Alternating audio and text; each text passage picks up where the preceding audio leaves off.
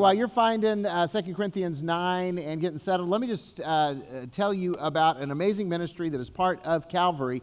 It's called Calvary Christian Academy. And it is our private Christian school that provides excellent education in a committed Christian environment for children 3-year-old kindergarten through 8th grade. And I mention that because it is a season now of open enrollment. And if you have a child or a grandchild that you think might want to qualify, you can check that out. They have their own website, as well as you can just stop by and get that packet from them. But it's a great option for people who want to check it out and consider that. And I also want to say thanks, because last week we had the Parent-Teacher Fellowship put on a gala. It's a dinner, fundraising dinner. And they raised $67,000 for new technology for the school. Isn't that cool? $67,000 to buy computers and computer microscopes. I don't know how that stuff works, but it's really cool. And so I just want to praise God for the ministry of Calvary Christian Academy and let you know that if you've got a child or grandchild that you want to send there, that's great. And if you don't, you can still support CCA through the tax credit. Just mention that to your tax preparer. It's not too late. If you haven't already done your taxes, you can still contribute toward the scholarship fund of Calvary Christian Academy. So it was the biggest day of Jesus' ministry on earth. We call it the triumphal entry. He entered Jerusalem to the cheers of thousands who were celebrating his arrival as if he were royalty. They were shouting Hosanna to the Son of David. They were putting their cloaks down for him to travel over on his way into the city. And it was just amazing. Blessed is he who comes in the name of the Lord, they were shouting. The biggest day of Jesus' public ministry in those 3 years. And what does he do? After he gets into Jerusalem, he goes up onto the Temple Mount, and then he turns over tables of money changers and drives them out of the temple. That whole area. It's not like we're talking about a building. We're talking about a square that's giant. And he drives them out of there.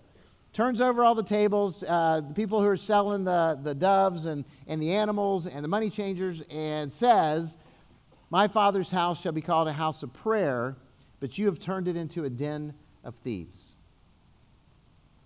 Why? Why did Jesus make this public statement in such a dramatic way at the height of his influence? I mean, I don't know if you've read that passage and wondered that same thing. I don't know if you've ever considered that. Here it is, people are cheering and shouting, and then Jesus goes in and wrecks the place. Because that's what he did. Jesus wanted the people to know that the priests and the temple practice, as they were conducting it, did not represent God. He wanted the people to understand that what they were doing was not representative of God. It was a public condemnation of their abusive practices. The priests, the leaders of the temple, were ripping off the people who came to worship. They're doing it in two ways. If you don't understand the ancient temple worship of the Jews, here's what it was. People from all over the world had to come to Jerusalem to worship God, to make sacrifices, and they had to do two things. They had to present an animal that was without blemish, okay? And so they showed up with this animal that they brought, and the priest there said, "Your animal is not good enough. You have to buy one of our animals at an inflated price because it's good enough." And then they would take the animals that those people bought and they'd sell them to the next person. Yeah, right. They're just ripping them off. And then you had to pay a temple tax. And to pay the temple tax, you couldn't just bring your money from all over the Roman Empire, because a lot more Jews lived all over the Roman Empire than lived in Jerusalem. They had to bring their local money, and only their local money was not good enough for the temple. So they had to exchange the money. Have you guys ever exchanged money? You know that they take a cut, right? When you exchange money, you lose some. Well, they exchanged money at a very unfair exchange rate, if you know what I mean.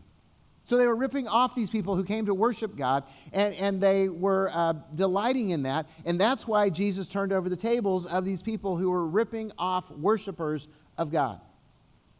Now, the closest I can think of this is the religious equivalent of buying a Coke at Disneyland or at the Cardinals football game. You guys ever done that? Did you feel good about it when you did it? No. I mean, okay, I looked up the prices because it's been a while since I've been at Disneyland, but for a bottle of Diet Coke, it's bad enough they don't even have Diet Pepsi, but for a bottle of Diet Coke, it's $2.79 plus tax, $3. If you go to the Cardinals game, it's $5 stinking. Yeah, that's painful. I mean, you can get like 2 6-packs for $5, right? And I'm cheap to the core, and here's the difference, though.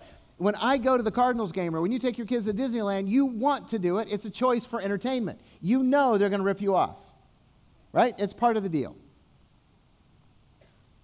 But for the Jewish people going to Jerusalem at that time, they had to go there and worship God.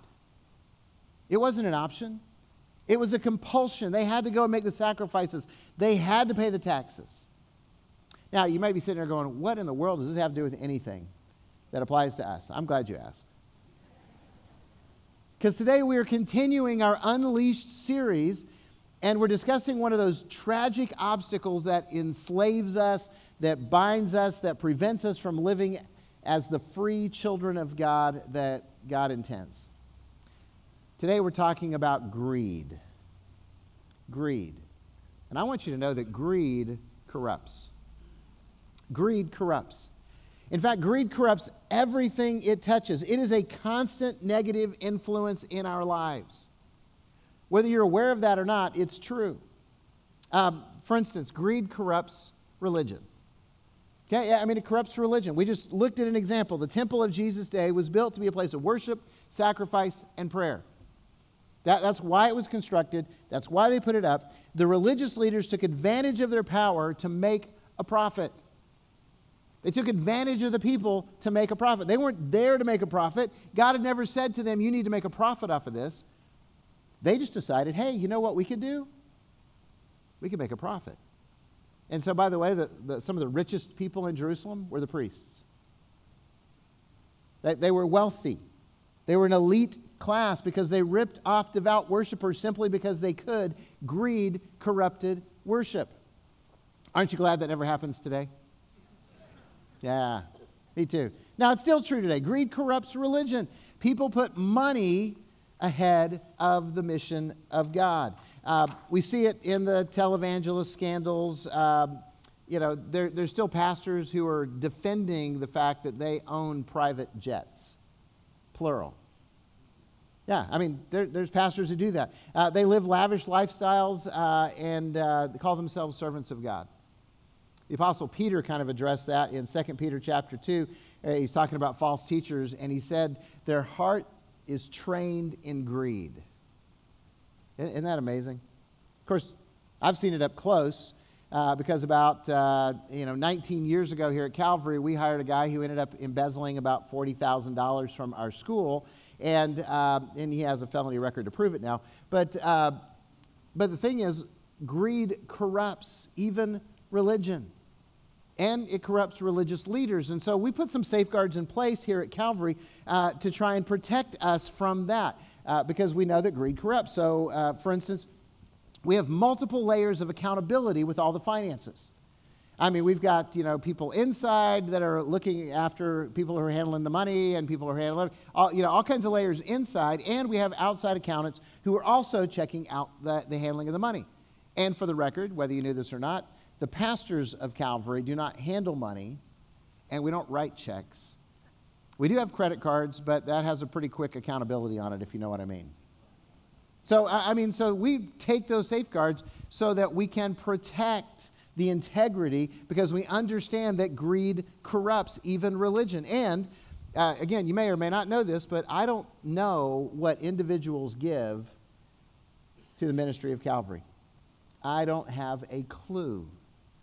Unless you tell me, and then I kind of question your motives. But I'm just being honest, so I don't have access to that information, and I don't want access to that information. In 28 years, I haven't looked to see what people give. You know why? Because I don't want to be corrupted by greed. I don't want to show favoritism by treating people differently because they give more than others.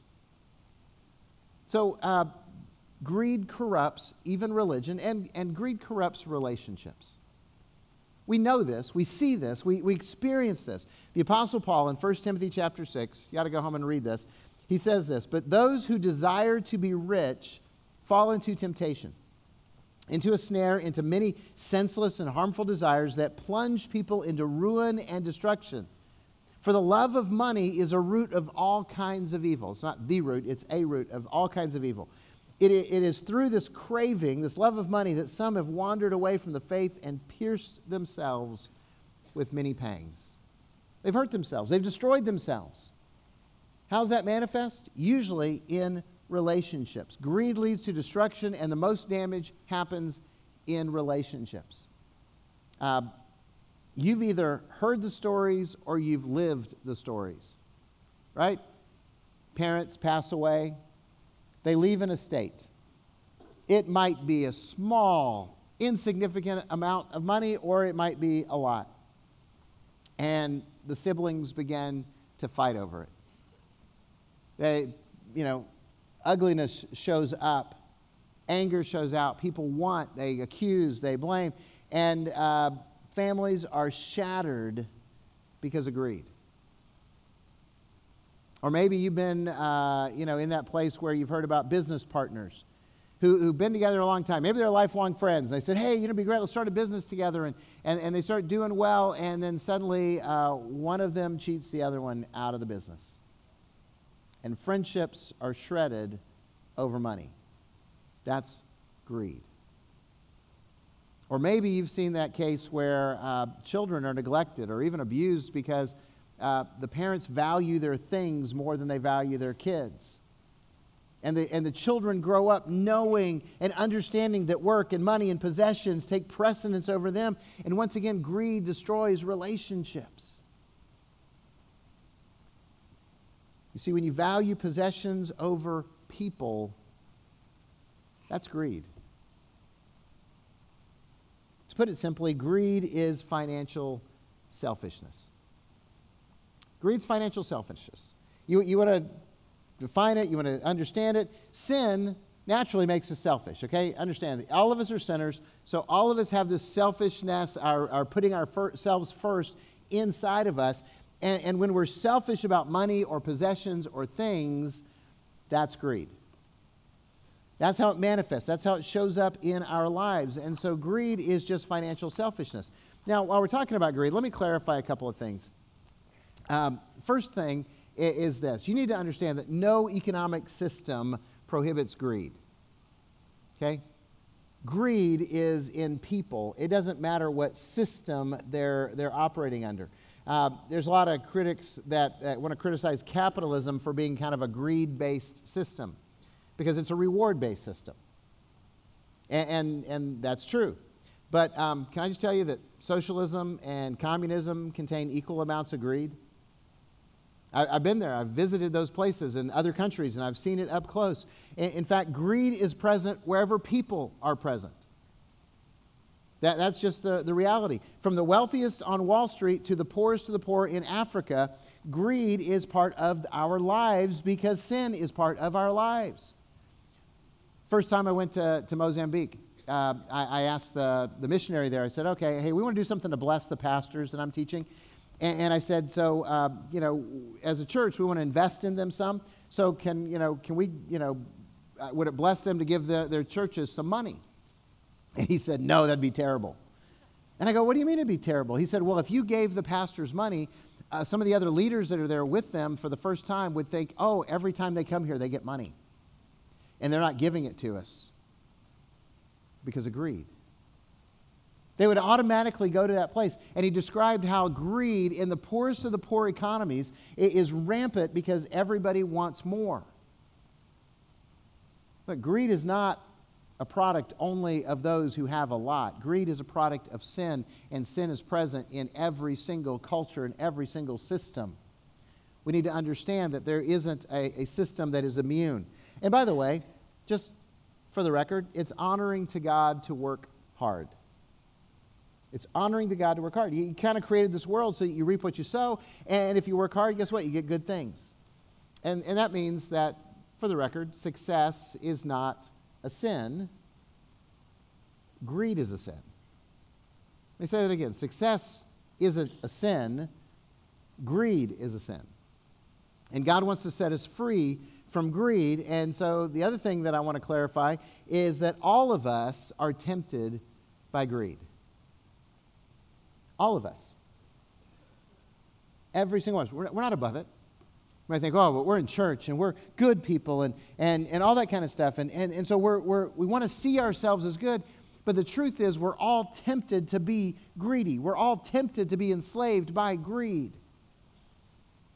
And it's really easy to see greed in other people. Isn't it? Oh, look at him. Look how greedy they are. Oh, did you see that? He's greedy. That's right. She's really greedy. It's really easy to see sins in other people. It's harder to see them in ourselves.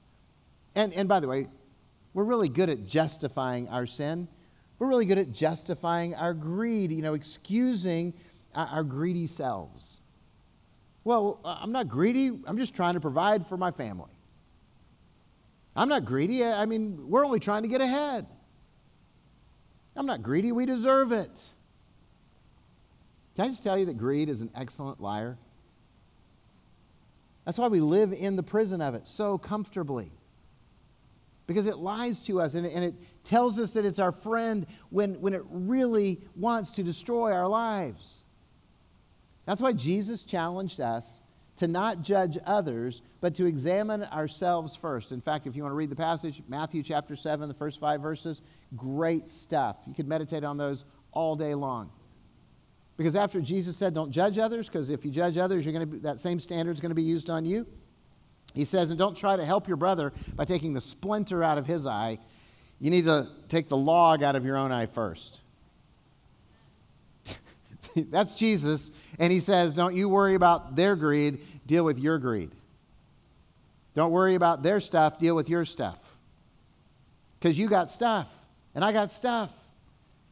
And so it's so easy to look at others and go, oh, they're greedy. We need to spend some time in the mirror and say, okay, God, I'm going to praise you no matter what the answer is, but can you show me my greed? Can you show me how I'm being greedy? See, because that's risky. Because we may not like what God shows us. So greed corrupts. And greed is financial selfishness. And greed holds us in prison. So how do we become unleashed from greed?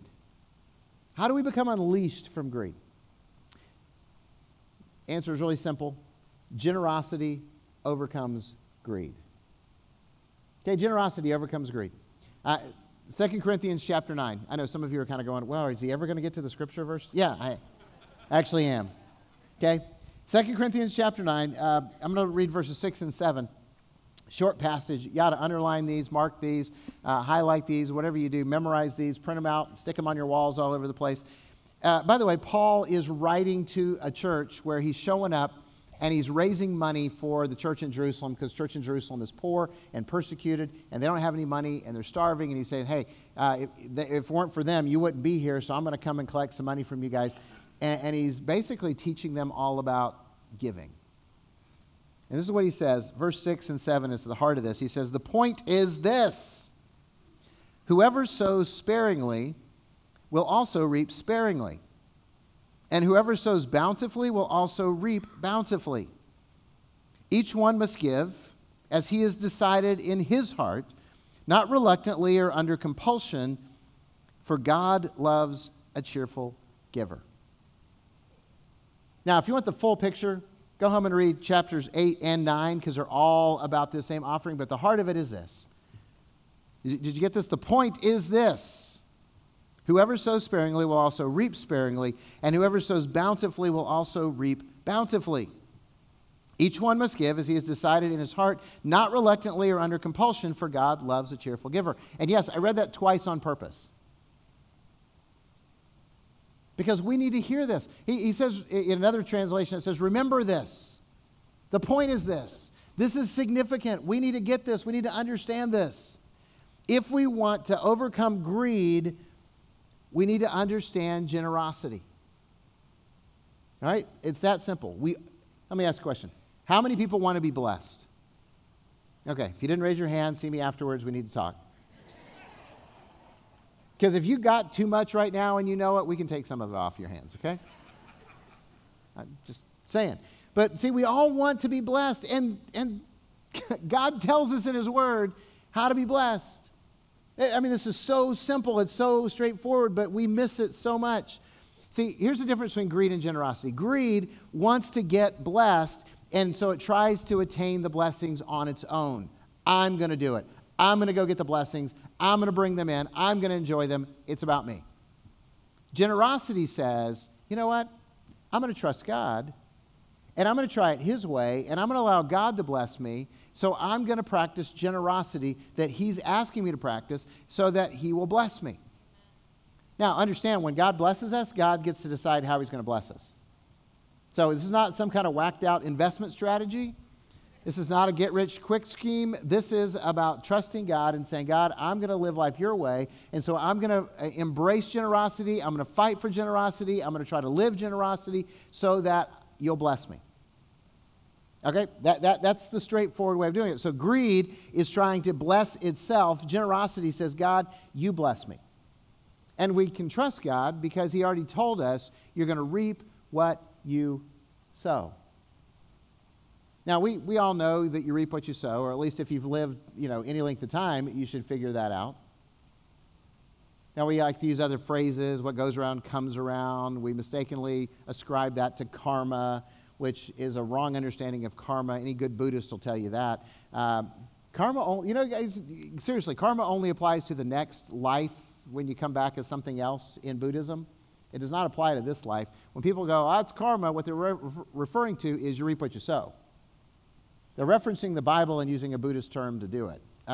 So let's stop that. Okay?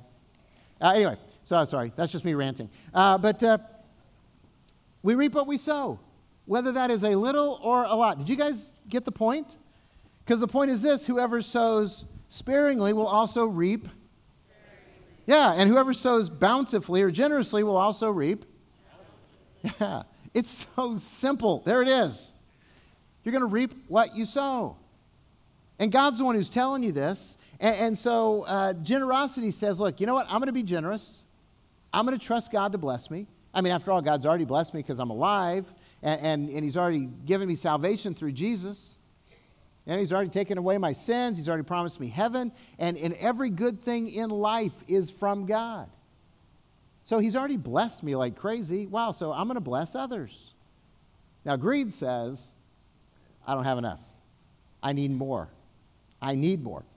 So I'm going to keep what I have, and I'm going to try to get more. And when I have enough, then I'll share it. Then I'll bless others. That's one of the lies that greed tells us. When I have more, then I'll share with others. You know what the problem with greed is? You never have enough. You never have enough. You always need a little bit more. And then by the time you have enough and you know it, you've gotten so used to having it, you don't want to give it away. There's a lot of people who say, well, when I get more, I don't have enough money to be generous right now. When I get more money, then I'll be generous. That's a lie of greed. That's a lie of greed. Greed always promises in the future, I'm going to do this. But generosity, just like greed has no, whether you have a lot or a little has no bearing on it, generosity is the same way. If you're generous when you got nothing, if you end up with a lot, you'll be generous. But if you're greedy and stingy when you got nothing, guess what? When you get a lot, you'll be greedy and stingy. That's the way it works. And so, because you're going to reap what you sow.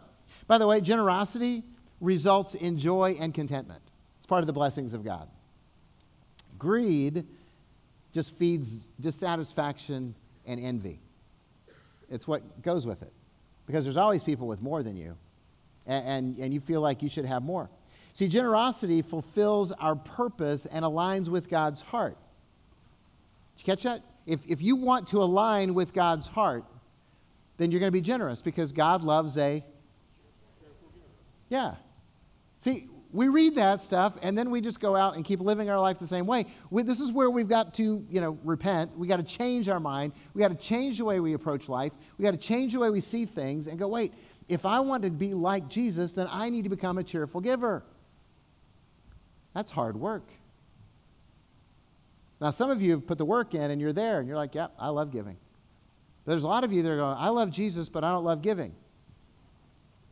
Now, just being honest, you love Jesus, but you're like, I don't want to give that much. I like my stuff. I don't have the money to do it. And right now, God is challenging you, saying, hey, you want to hang out with me? You want to share my heart? I love cheerful givers. Yeah, he loves you. Jesus loves you, okay? There's no question about that. But the people who really walk with the heart of God are the people who understand this whole cheerful giving thing. On the other hand, greed tries to fill this endless hunger for more. And in the end, completely disappoints. Greed never delivers what it promises. You know why? Jesus said this. What does it profit someone if they gain the whole world and lose their soul, and lose their family, and lose their friends, and still don't have enough? You see, the God-directed way to overcome the temptation of greed is the practice of generosity, is the discipline of generosity. Let me say that again. The God-given way for you to overcome this prison of greed is to practice generosity. Because some of you are sitting here right now going, I know I should do this, but I don't want to. It's really hard. How am I going to do this? Some of you are trying to tune me out right now, but the Holy Spirit's going to annoy you. So doesn't matter if I'm talking or not, because he's inside of you if you're a follower of Jesus, so you can't really shut him out. By the way, if you're not a follower of Jesus, this stuff applies to you, but it's a whole lot better when you actually get heaven along with it. So I'm just saying you ought to go ahead and decide to follow Jesus. So here's the thing. If we want to overcome the temptation of greed, we practice generosity, which means we give to God and we give to others. And when we are generous on a regular basis, it opens the door to more of God's blessings. Because the one who sows sparingly will also reap. And the one who sows generously will also reap. Yeah, so you guys got this. The point is this, and you guys are getting the point. So that's a good thing. See, I want you to actually memorize this before you leave. You already have, really. So it just opens the door. Now, here's what it looks like to me. And I want to show you this with an illustration. So I'm going to move this out of the way so everybody can see this. Because sometimes we just need the imagery to go with what we're doing. So I've asked Pastor Robert if he would help me. He's going to play the part of God. Okay? That's right. He is not God, and he knows that. But he's going to play the role on TV or on stage. So, well, we are being recorded. So this is your life, okay? It's your life, and it is already filled with blessings, whether you know Jesus or not, because God has blessed you with life, and he's blessed you with family, and he's blessed you with food, and he's blessed you with all the good things that you have in your life. It's already blessed, but you come to that point in your life where you say, I'm going to follow Jesus, I'm going to trust him, and now the Holy Spirit of God moves in you, and he begins to bless you in all these kinds of ways with the fruit of the Spirit, right? Love, joy, peace, patience, kindness, goodness, faithfulness, gentleness, and self-control. God is filling your life with good things. There are friends, there's fellowship, there's mission, there's purpose, there's joy. And God just is pouring these blessings into our lives, and we are loving it. We're like, this is awesome. God is so good. And I just want more of him and more of him and more of the blessings. And then there comes a point where it seems like it starts to slow down and maybe even stop. And we're kind of like, well, why isn't God blessing me like he used to? Why isn't God pouring more stuff into my life? And the truth is, what happens is our lives are full. And we weren't created to keep it all in. That's greed. We were created to give it away. And so when we start giving it away, I know it's going to affect some of you poorly. But you can wait. We're almost done here. But when we start giving it away, it allows God to pour more blessings in us. This is the way it's supposed to work. Now, in our life, we struggle to learn that, so we stop giving it away, and then, again, God stops blessing us because we're going to reap what we... Yeah. Now, here's the thing. Again, greed is a liar, and if you ask people, 99% of them, hey, are you greedy? What are they going to say? No, I'm not greedy. I'm not greedy at all because, you know what? The other day at Starbucks, I paid it forward. Oh, and you know what? I sponsored the cancer walk and the domestic violence walk. Oh, and I bought Girl Scout cookies. Wait, does that count as generosity? I don't know. Maybe you gave them to the soldiers. And you know what? There was a homeless guy, and I had some leftover change, and I gave it to him. And we go, okay, so, wait, that didn't really move anything, did it? See, we convince ourselves that we're generous when we're not by God's standards. So here's how God describes generosity. This is what a lifestyle of generosity looks like. It begins when we say, hey, God, I'm going to give to you what you ask. Because you've given me everything, I'm going to give you 10% of my income. It's called tithing. Yeah, I'm going to give you 10% because you've blessed me with all of it, and you've just asked for me to demonstrate my faith back to you. And so I'm going to tithe. And I'm not going to stop there, though, because you know what? The church has a building fund because they want to keep meeting the needs of people. I'm going to give a little bit more to the building fund. And oh, by the way, there's these children of compassion that are hungry, and I'm going to sponsor a child of compassion because that's generosity. And you know what? Our students are going to camp, and some of them can't afford it. I'm going to scholarship a kid to go to camp, see their life change with the gospel. And and this friend of mine, they have a son or daughter that's going to go on a mission trip, and they need some help getting the money for that. I'm going to support that. Oh, and by the way, I'm going to pay it forward at Starbucks, and I'm going to sponsor the domestic violence walk, and I'm going to give some change. I don't give the change to the homeless. I'm going to buy them sleeping bags and coats. And not only that, but I'm also going to tip like crazy at the restaurants and smile and treat them kindly in the name of Jesus. See, that's a lifestyle of generosity. And when you have that lifestyle, look what happens. God is always pouring into your life the blessings. Okay, we're going to stop with the illustration because I don't want to make a mess. Thank you, Robert / God, for doing that. Wow, you just got applause for pouring.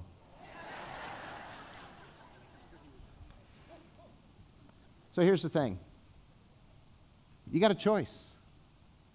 We live in greed without even thinking about it, and God invites us to freedom through generosity. And most of us are not as generous as we think we are. We're not as generous as God calls us to be. So what are you going to do about it? Because the heart of God is always to be generous. So if you're not sure whether you're really generous or not, if you're not really sure which way your life is leading or not, let me ask this question, because this will really help you figure out whether you're generous or whether you're kind of leaning toward greed. Do you want to give more or less? Do you want to give more or less? And see, it's easy. We all know the church answer. We all know the right answer. But this is a time spent with the Holy Spirit in front of the mirror of your soul and going, hey, what am I really inclined to do? What am I really inclined to give?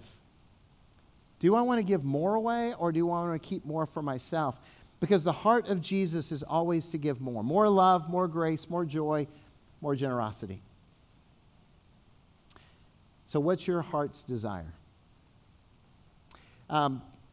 Generosity is the path to freedom. And my prayer is that you'll choose it. Now, here's the real practical part, because there's some of you who are sitting here going, yes, God, I want to be more generous. Yes, I want to. What does that mean in my life? Let me challenge you at this point. Wherever you are in your walk with Jesus, if you're a follower of Jesus Christ, here's some steps to take. Practical steps, okay? Number one, if you've not been giving anything to the ministry of Calvary, just start giving something. Just say, okay, you know what? I'm going to start giving something. Now, if you've been giving something occasionally, can I challenge you to start giving regularly?